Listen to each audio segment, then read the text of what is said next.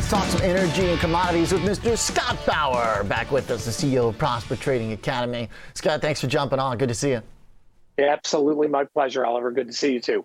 What's the root of the problem here, you think, as the list of things we can choose from seems to get longer outside of just the Fed? Europe's a total mess. What do you think is driving the weakness?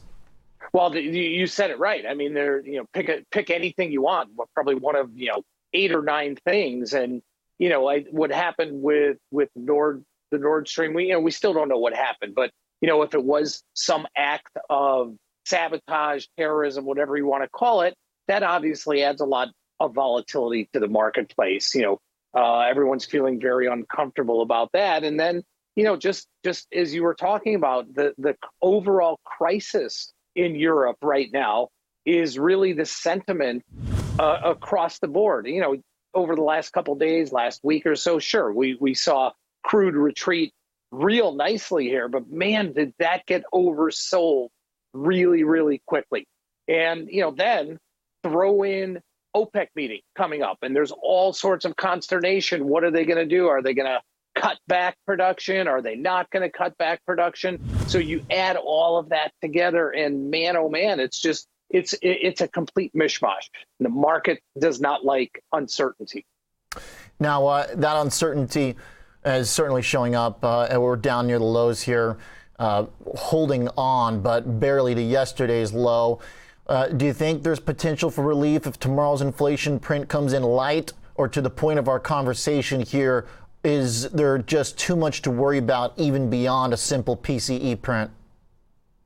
Well, I think that if we do get a light number, that would be a good thing. Are we going to get back what we lost today or have a day like yesterday?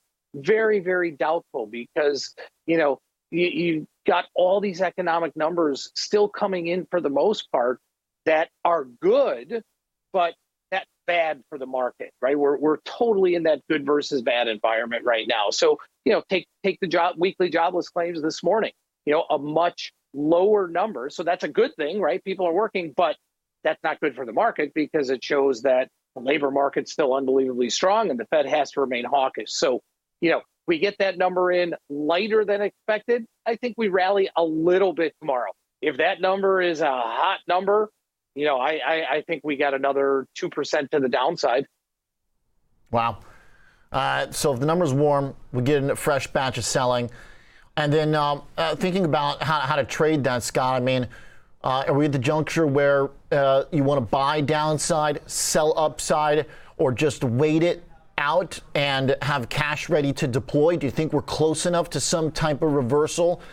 I mean, we still got Apple down 2 days in a row, like 4%. So I don't know about that.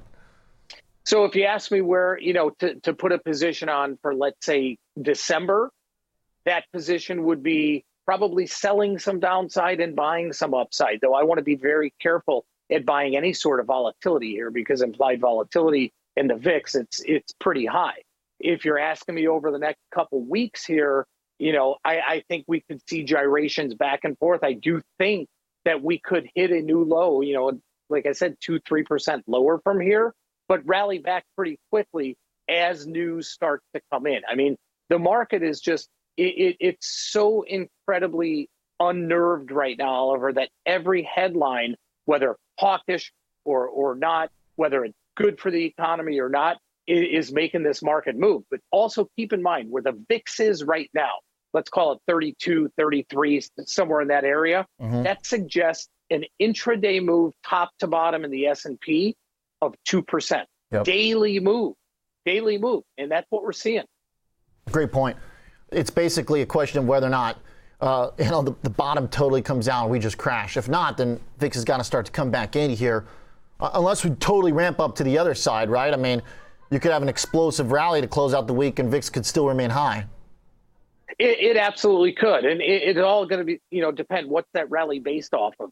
If it's based off of maybe some oversold conditions, like, maybe we got that yesterday or some of the other rallies, then I think the VIX remains high. I think the only thing that's going to really bring VIX down, volatility down, and see the market sustain anything to the upside is if we start to get some inflation prints that are suggesting we're lower. Everybody's saying that we've hit a top in inflation, Yet these prints that we're getting are not suggesting that. Okay. All right. Love it. Great combo, Scott. Excellent way to close out the market here ahead of some earnings for us this afternoon. Yep. Scott Bauer, CEO of Prosper Trading Thanks, Academy. Albert.